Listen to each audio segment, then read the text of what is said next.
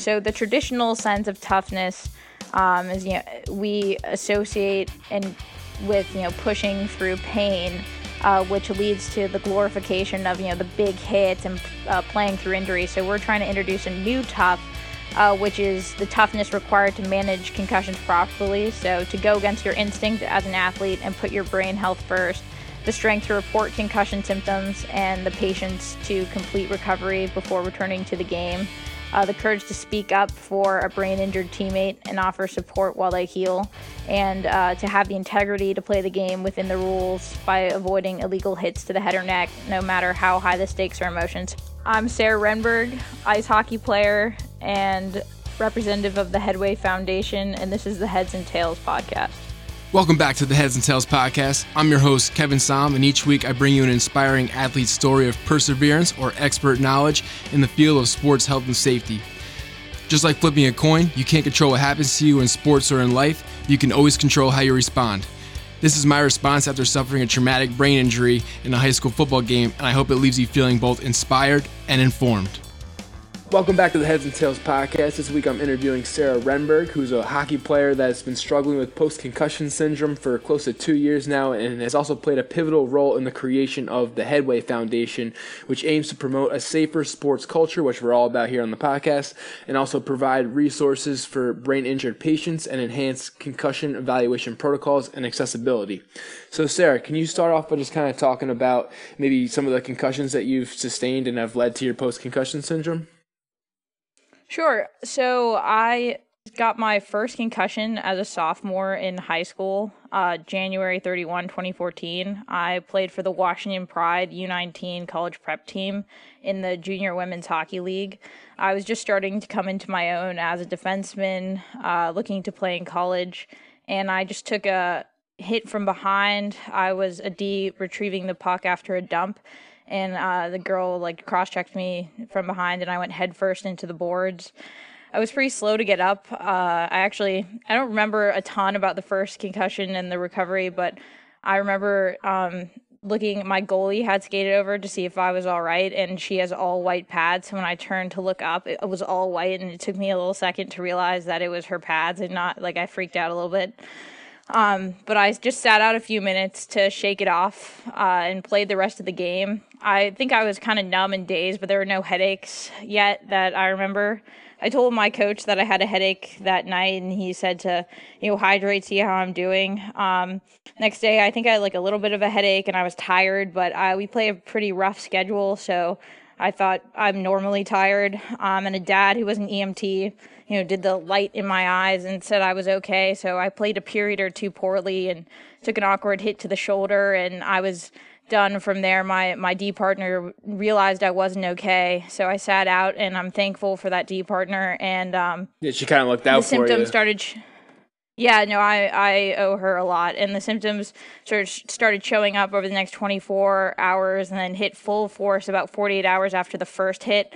It was actually Super Bowl Sunday that year, and I tried to watch, and it was, agony.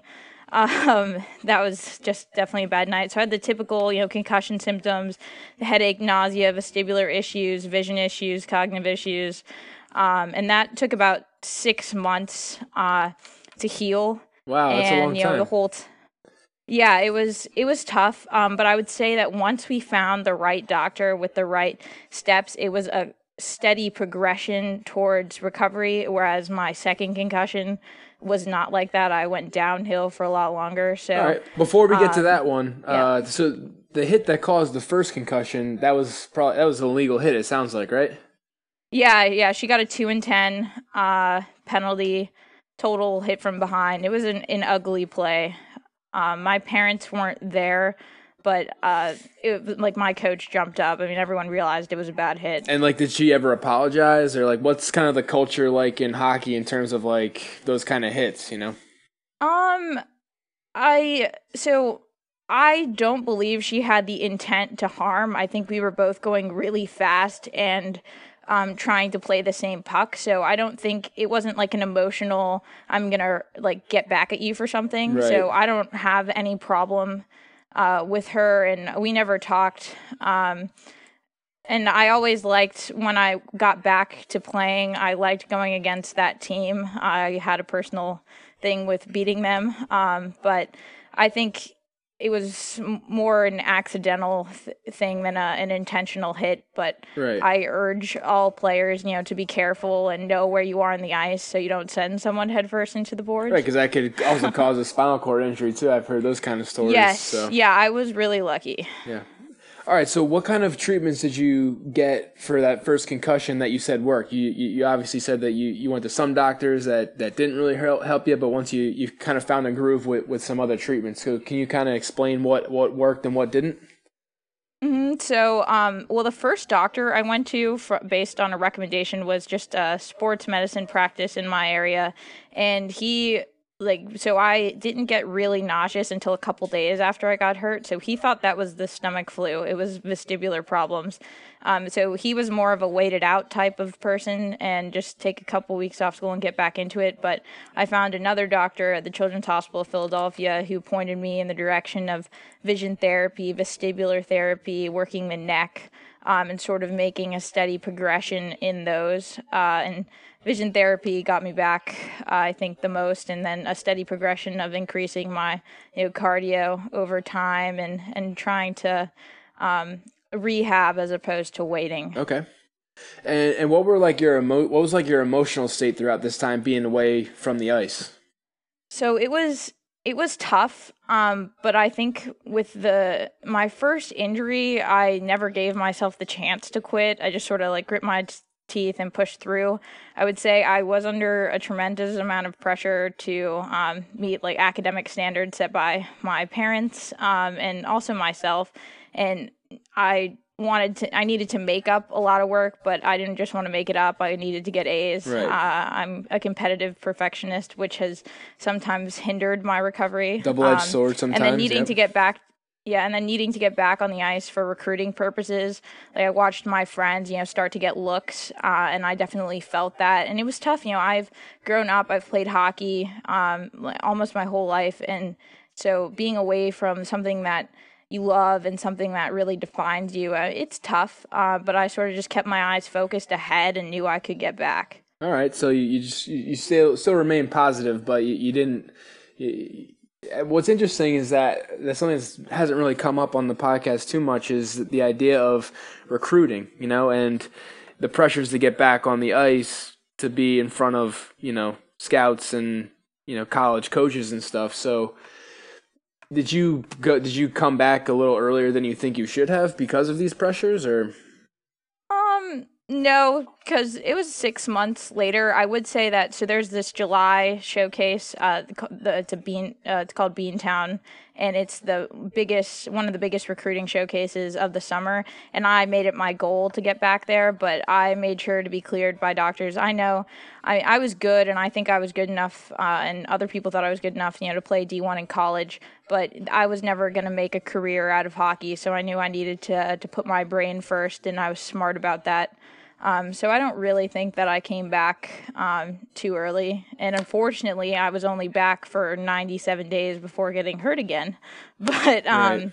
I was playing the best hockey of my life during that time. I was scoring more goals than I had in my entire career and playing really well. So I think I played the recovery card right the first time around. Oh, that's good. Yeah, which is kind of rare for most athletes who think that they're invincible. Mm-hmm. So in terms of like your schoolwork, you said that you were striving for A's, like I guess most people would. But did you have any like accommodations in school that kind of helped you through that process, or studying techniques that you might have for other athletes who are struggling in school with concussions? Yeah, so, well, the first time around, it was easier. The second time, I had to create an entirely personalized schedule. But the first time around, making sure to take, 10, 15-minute breaks in the day, even if you don't feel like you need it, because if you push through, then you're going to feel it after. So definitely always have a timer, working at 20-minute intervals or whatever it is. My mom read me so much of the stuff I needed to read because that was a struggle. Books on tape. I did get extended time on some things and extended time to make things up, but it was definitely a fight with the school and also with the second injury. Like, silly required classes like health. No offense to health teachers, but like people. So that's not really an academic class like pre-calc. But they required me to do as much, if not more, than a class like pre-calc, depending on the teacher. Right. So I'm lucky. I'm the daughter of two lawyers, so we definitely made arguments to the administration, and they eventually bent to our will. So in somehow terms I'm of not getting surprised me by extended time. being from DC that your parents are both lawyers. So I spent some time Yeah. in DC too. So Gotcha. Well, my mom actually just switched careers over the past couple years to be an interior designer. So that's a little different, but yeah. yeah, I'd say There are that's a many. big swing in career paths. Yes, but there are many lawyers in DC. No, that is the truth. Cool. Yeah, I lived on 4th and Mass in Northwest. Okay. So I was like Nice. by the Verizon Center. Oh, that's good. Yeah. I live out in Bethesda, so just outside. Okay.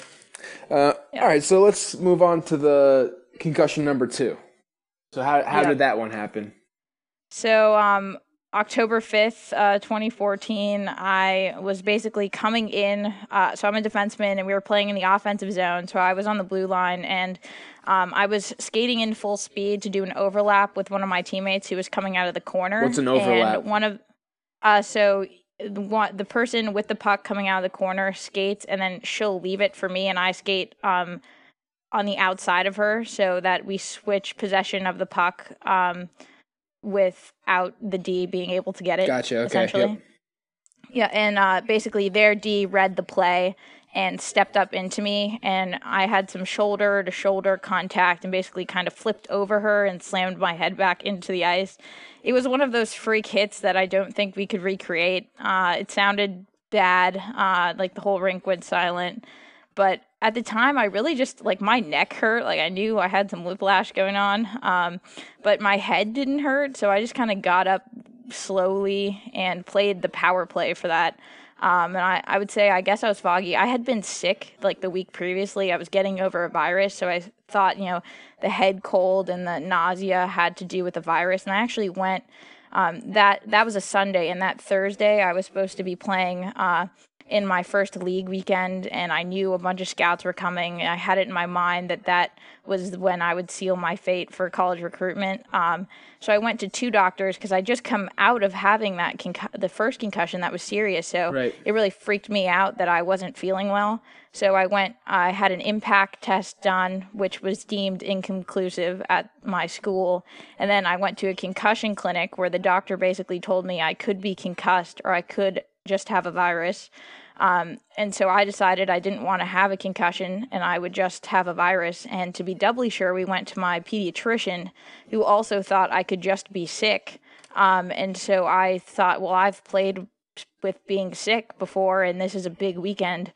So I went up there, and I did not play well, and I only lasted about a period and a half, and I ended up getting elbowed in the head, and my head went to the boards, and that was it from there. And I actually puked in Harvard's locker room on a tour 2 days later. Geez, so you were struggling after that second one, right?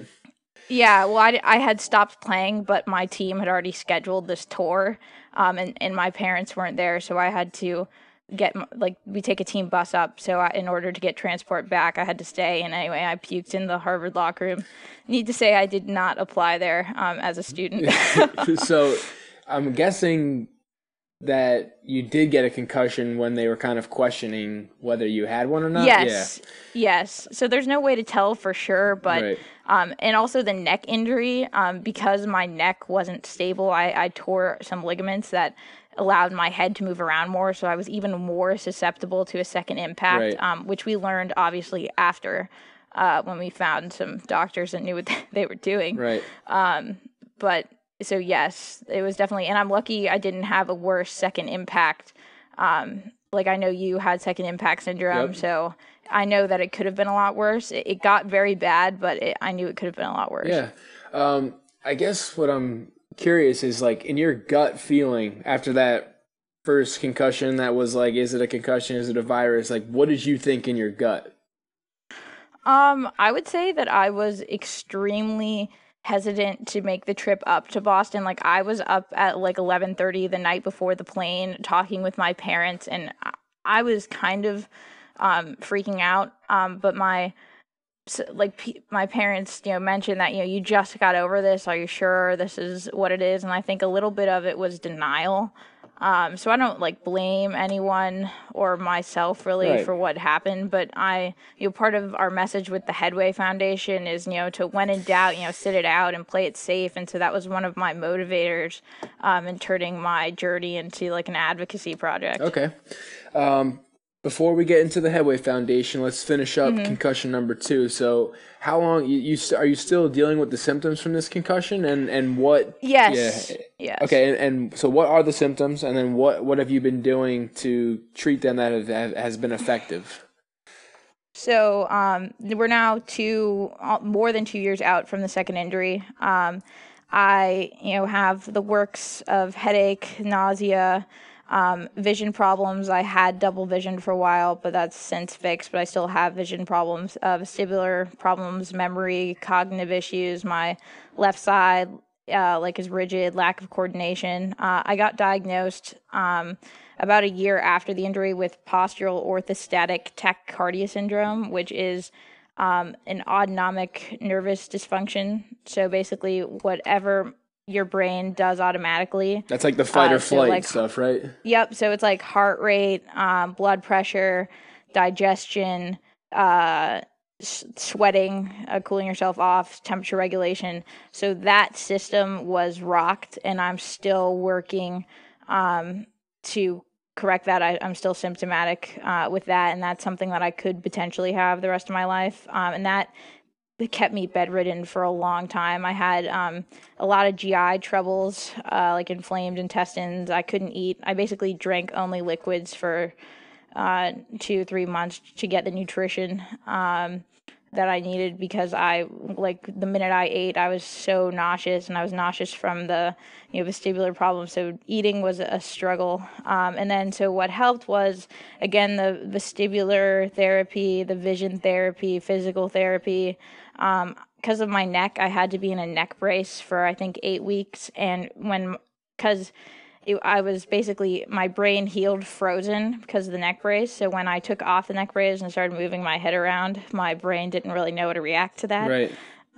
So I'm still working. I actually I decided to take a gap year before going to college so that I could get myself in the best fitness possible, so that I can go and excel there, and also a cardio progression. Okay. Also. And the cardio progression is just you start off on a bike, and then you go to a treadmill, and Yes. then sports specific stuff, right? So what's your prognosis for getting back on the ice, and do you want to go back on the ice? Yeah, so I have skated now a couple times. So the first time I skated was a year out from injury, and it was only about 8 minutes with my friend, and I puked in the trash can.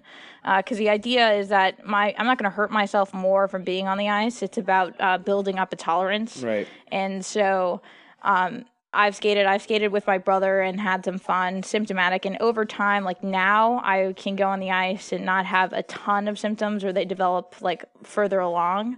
I am coaching once a week for one of the Washington Pride younger teams. And it's mixed feelings when I get on the ice, because it's where I feel the most change. I've been skating since, I think I started taking skating lessons at 3 or 4. And so, I used to be able to skate better than I could run, and agility wise.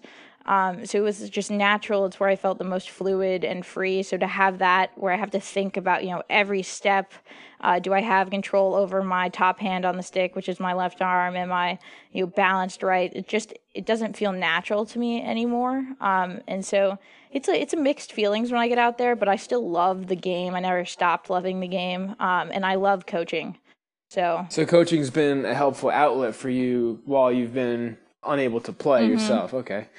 Yeah, because sometimes, I know for me, being around football sometimes was worse than just not thinking about it, so. Yeah, it's been both. I've felt both ways. I took down all that, you can walk. I used to walk into my room and you knew I was a hockey player because there was stuff on the walls and trophies, all that. I took it away. I didn't want to look at it anymore. So it's been both sides. there with my relationship to hockey, and it's been a challenge because it was something that was so critical Right. to my identity and my life. So have you kind of like altered your identity into a coaching role, or like what else have you been doing on the side to kind of give you a new purpose or sense of excitement? Like what gets you excited now? So, coaching, like I'm not really, coaching has been fun, but I definitely don't see that as like my identity. I've really enjoyed, I was in the arts program at my high school, starting freshman year, like all the way through. So I found a lot of solace in drawing and doing art. And like doing ceramics, sticker ceramics class. Okay. So I've enjoyed that. And then also the advocacy stuff. I was embarrassed for a long time of what I couldn't do anymore, and I tried to hide the concussion from just about everyone. Not in terms of symptoms, but just like how it was affecting me in school. Like I wouldn't tell anyone that I had a headache or that I couldn't read. Like I would just sort of fake it. And why did you try to hide that? I think it was a pride thing. Okay. Definitely a pride and pain tolerance and what I could do. I think a lot of, like, I used to, tutor kids. I was expected to be like, a smart kid and able to do well, and I didn't want people to know any different, especially my classmates. And so, or to be worried about it, because it is scary when your brain's not working. And so, I discovered Kevin Pierce, and he sort of I interviewed me. Kevin not too long ago. Yeah, I found him on your show and on the internet and watched the crash reel, and he's been a role model in terms of using what's happened, and his situation was so much worse, and using what happened to make a difference, and that's why I knew that I wanted to try and do something in the nonprofit world and advocacy side for concussion, because it is, unknown and poorly managed in most of society. Great. Yeah. Kevin Pierce is a really cool dude. And that crash reel documentary is like unreal, especially for people who have gone through similar situations like us. We get it. Hit home. Yeah. Yep. All right. So how did you get involved with the Headway Foundation? So in the summer 2015, I started talking to Josephine Pucci, who's a Harvard hockey player and U.S. Olympian, about getting treatment at the Carrick Brain Center. And she was so nice to spend time on the phone with me and discuss her experience there. And I had mentioned that I wanted to do something to help others and, make something of this and, find, some self-purpose again. And she mentioned that she was thinking about starting this nonprofit with a girl named Paige Decker, who played at Yale and who was also on your show. Yep. And, she gave me the chance to help. And Paige, Josephine, and I then attended the Pink Concussions Women's TBI Summit at Georgetown together and sat down over brunch to get to know each other and brainstorm ideas. And then I went and got treatment with Paige at the Myoworks Clinic in Canada. And I turned to focus on graduating high school, and they brought in Danny Otto, who's also a Yale hockey player, and filed for tax-exempt status and created a board. And then after graduation, I was able to focus on helping develop our goals, do research, and write the text for the website, and really work on it since the summer. Yeah, the website looks awesome. I was checking it out the other day, and there's great videos and content, and I feel like everything in there is like perfect. I'm interested to ask more questions about that going forward. So you guys should be a lot of late nights went into that. Yeah, but I mean, even running my own blog and stuff, like it's worth the late nights. Like when you're doing something that you really care about, it's like different than staying up studying. Like I don't know. So, of course, yeah, something you don't care about. All right, so I kind of mentioned this earlier in the intro, but what's like your guys' main mission with the Headway Foundation? So our mission is to promote a safer sports culture by raising awareness through our new Tough Pact initiative and educating others. We want to provide informational resources and a support network for concussed people, expand the conversation on concussion, and advocate from the athletes and patients' perspective, which is often missing in the discourse, and provide teams with the information and resources to protect its players. All right, yeah, and I think the thing that I think is coolest about it, and that most organizations, or at least concussion organizations, don't take account to, is the idea of the culture. And I feel like that's a huge part of, the concussion discussion and why concussions are as severe as they are in my case and your case and, like a lot of the other people that we know and that we've made relationships with. So I know you guys recently did a fundraiser called the Goals Challenge, and Yes. it was with all Ivy League hockey teams. So can you kind of with the ECAC, the East Coast Athletic Conference. Okay, I'm kind of I wasn't sure. But there's a lot of Ivy Leagues in that conference, I guess. Yeah. Okay, gotcha. I think all of them are. All right. So can you kind of explain what that fundraiser was and how successful it was for you guys?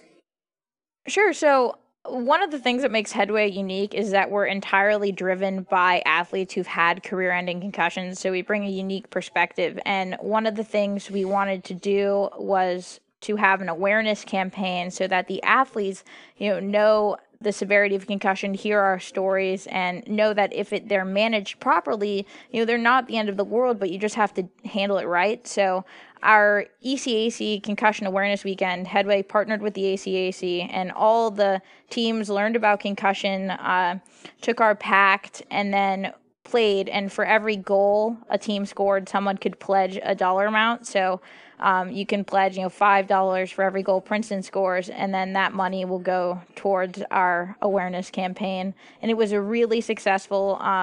The whole Headway Foundation appreciates the ECAC and their fan support.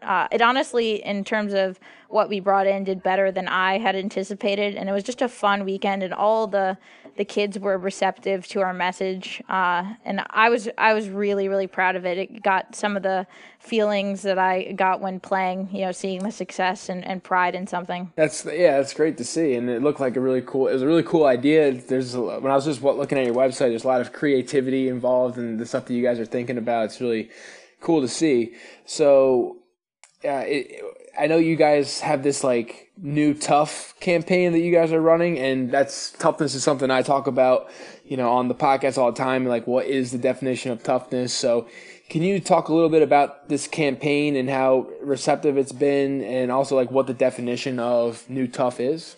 Mm-hmm.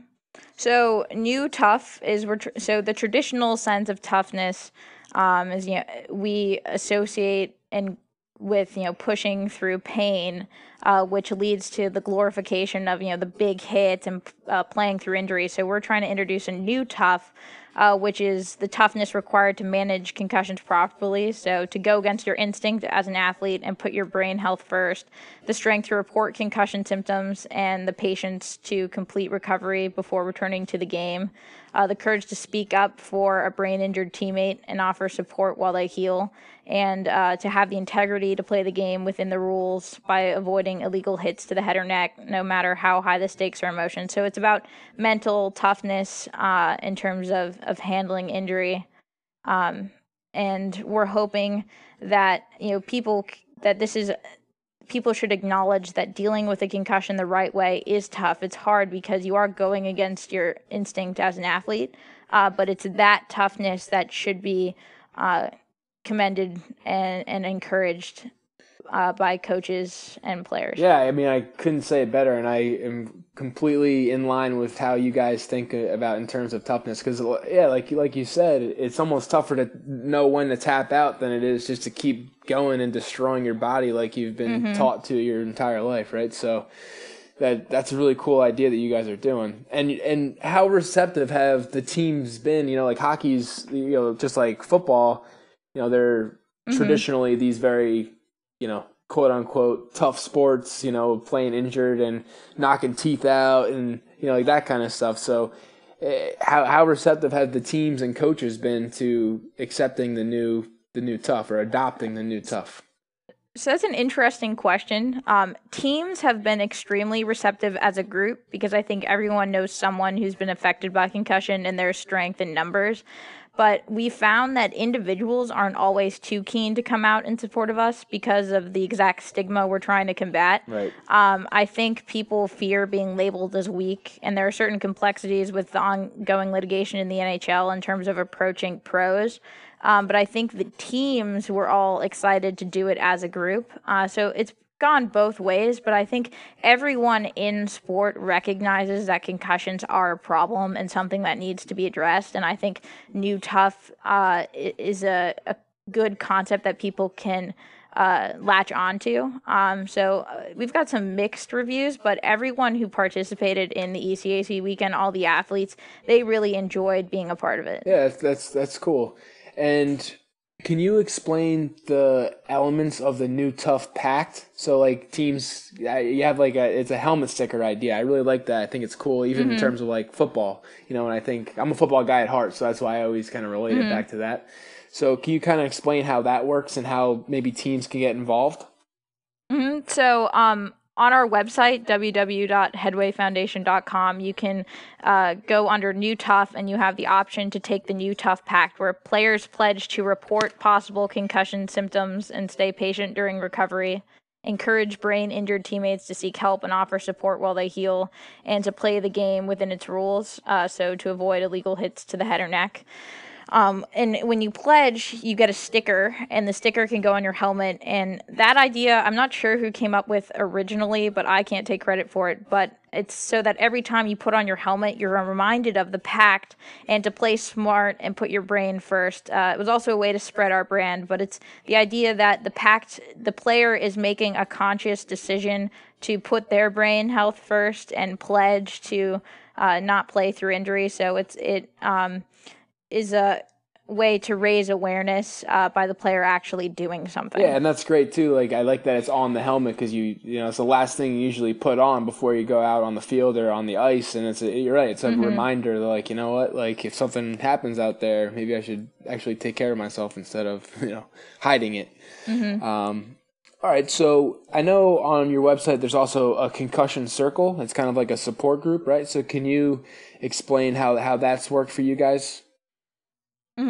So this is actually one of my favorite parts of our organization, because concussions are isolating, and brain injuries give a person a unique set of problems that not everyone can understand. And what I've found in my own experience is finding people like Josephine, like Paige, like Danny, who I can talk with and who understand it because they've been through it. That's been a huge help. And so we've tried to, with the Concussion Circle, to create a community and offer support for people who are going through the same struggles that we went through. So you can sign up and you get an email from us, and you basically are assigned a buddy, that you can, call for a laugh, to rant, to discuss treatment options. We're not doctors, so we can't necessarily give medical advice, but we can use our own experience to try and help you out and just offer a support network that I think is lacking when dealing with brain injury. Yeah, it's a great resource, and that's partially what I'm trying to do with the podcast too. So I'm glad I could help you guys spread the word. So what kind of stories have you guys shared on your on your blog that have really resonated with you the most? Well, I would say that the sharing the stuff about the ECAC weekend was big for me, because it showed, when I was growing up playing hockey, I idolized the college players because that's the highest level for women, and I idolized the NHLers too. So seeing people who are role models for others taking the pact and advertising the fact that they want to keep their brains safe and to promote a safer sports culture, I thought that was a big step in the right direction. And then we also just came out with our New Tough video, which is a PSA which shows a kid going through concussion recovery and emphasizing the points we make in our New Tough concept. And that is powerful because it plays on the emotional side. It's not a doctor talking at you, telling you why you shouldn't play. It's not a scare tactic. It's showing how to properly handle the concussion, and I think appeals to players. And it was a really cool process watching it be filmed, directed by Robin Dench, and created, and then to see it and spread the word. You can again see it on our website. So those, I think, are the two things that I've enjoyed most. Yeah, and I'll include that video in my post, assuming that it's on YouTube too. It is. Thank you. And are there any other resources that you want to mention before we move on that are provided on your website? Definitely. So we have a really expansive informational resource section under education, where I've actually personally read hundreds of medical journals, all from 2012 forward, because we want the most up-to-date information, and we've then broken it down into easy to digest information about concussion, about all aspects of the way injury affects you. We have recovery tips. We have, talking about how concussions can affect your vision, vestibular, autonomic system. So we have a huge supply of information. We also have a coaches page where you can learn about the latest in diagnostic technology, things to look for, the signs and symptoms. We have things for parents, for teachers who want to be more receptive to concussed students in the classroom. So I'd highly recommend taking a look at our resource information. All right. I'll try to link up as much of that stuff as I can too in the show notes. And just kind of as we wrap up, I got a few more questions, not necessarily related to concussions, but so what are the major differences between the women's game and the men's game in hockey? So the most obvious difference is there's no checking in women's hockey. There are no open ice hits, but that isn't to say it's not physical. If you watch, the U.S. Olympic women's team, they're going to be extremely physical. I got hurt playing women's hockey. It's physical. I've played both boys and girls hockey, and it's still a physical game. But because there's no hitting, girls have to rely solely on skills and speed. So I think it's a little bit more of a finesse game than the men, and but I've played both, and it's a lot of fun. Okay, yeah, it's always fun to hit people, just in a safe way, like we mentioned. Exactly. So, what are your thoughts on fighting in hockey? Because obviously, if you're getting punched in the face, it's usually probably not pretty good for your brain. So I think that hockey is an extremely physical game without the fights. And I think the NHL as a whole is moving away from fighting as it becomes it's becoming a more skilled, faster game. There aren't as many goons out there. I appreciate fighting as part of the history of hockey. I understand how it adds to the culture, but I don't really respect the people who watch hockey for the fights. Hockey's so much more than the fighting. So I think that it can be it's not necessary. Okay, yeah, because I know some people swear by it, you can't get rid of fighting in hockey. That's that it wouldn't be hockey anymore if there weren't fighting. So I'm just curious what your there's something to be said for that, but I personally don't find a need for it. But right. I was also never really into trash talking when I played, but it's just my opinion. All right. All right. So how young do you think is too young to check for youth hockey? Gotcha. So actually, while I was going up the ranks in youth hockey, they changed the checking age and they pushed it back to the U14 level. And I think that's the right call. I think U14 is a good age to start because this allows kids to develop the skills without having to worry about getting wrecked, allows for a faster game, protects kids from the repetitive head trauma. Older kids are able to better protect themselves against hits, so you just become a more skilled player before you introduce the hitting. And I think the most important thing is that when kids start checking, that they learn how to hit and how to take hits properly. My youth program did a great job of having checking clinics when you transitioned into that age group, and I think that's important because if you don't know how to take a hit, you're going to be in trouble. Yeah, especially when you got the boards involved. I think that's an added element of danger in the sport that's not there in football and other contact sports. Exactly. The boards don't give. Right. The ground gives. The boards are just running into a wall. Yep. All right. So what's your personal definition of toughness? So I think toughness is looking at adversity, acknowledging it, and then doing whatever it takes. I think it's taking what life throws at you and never losing hope.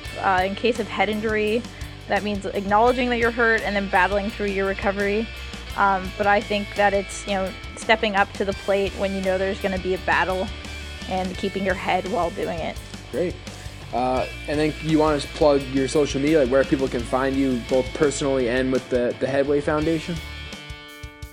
Yeah, I'd love to. So, my name is Sarah Renberg. You can follow me on Instagram at sren20 and on Twitter at sren1820. And then the Headway Foundation can be found at www.headwayfoundation.com. And you can follow us on Twitter and Instagram at HeadwayFDN. And you can see the latest news from what we're doing on our end. That's great, and I'll link all that up in the show notes too. And Sarah, I really appreciate you coming on, telling your story, giving us the info about the Headway Foundation, and also for your work with the foundation. And I really want to applaud you guys for the work that you've done, because the website is incredible. It's something to definitely be proud of. Well, thank you so much for having me. I really appreciate the opportunity to share my story and also the great work that the Headway Foundation is doing. And I am a huge fan of your podcast, and I agree with everything that it stands for. So thank you for having me. Thanks, Sarah Renberg. Appreciate it.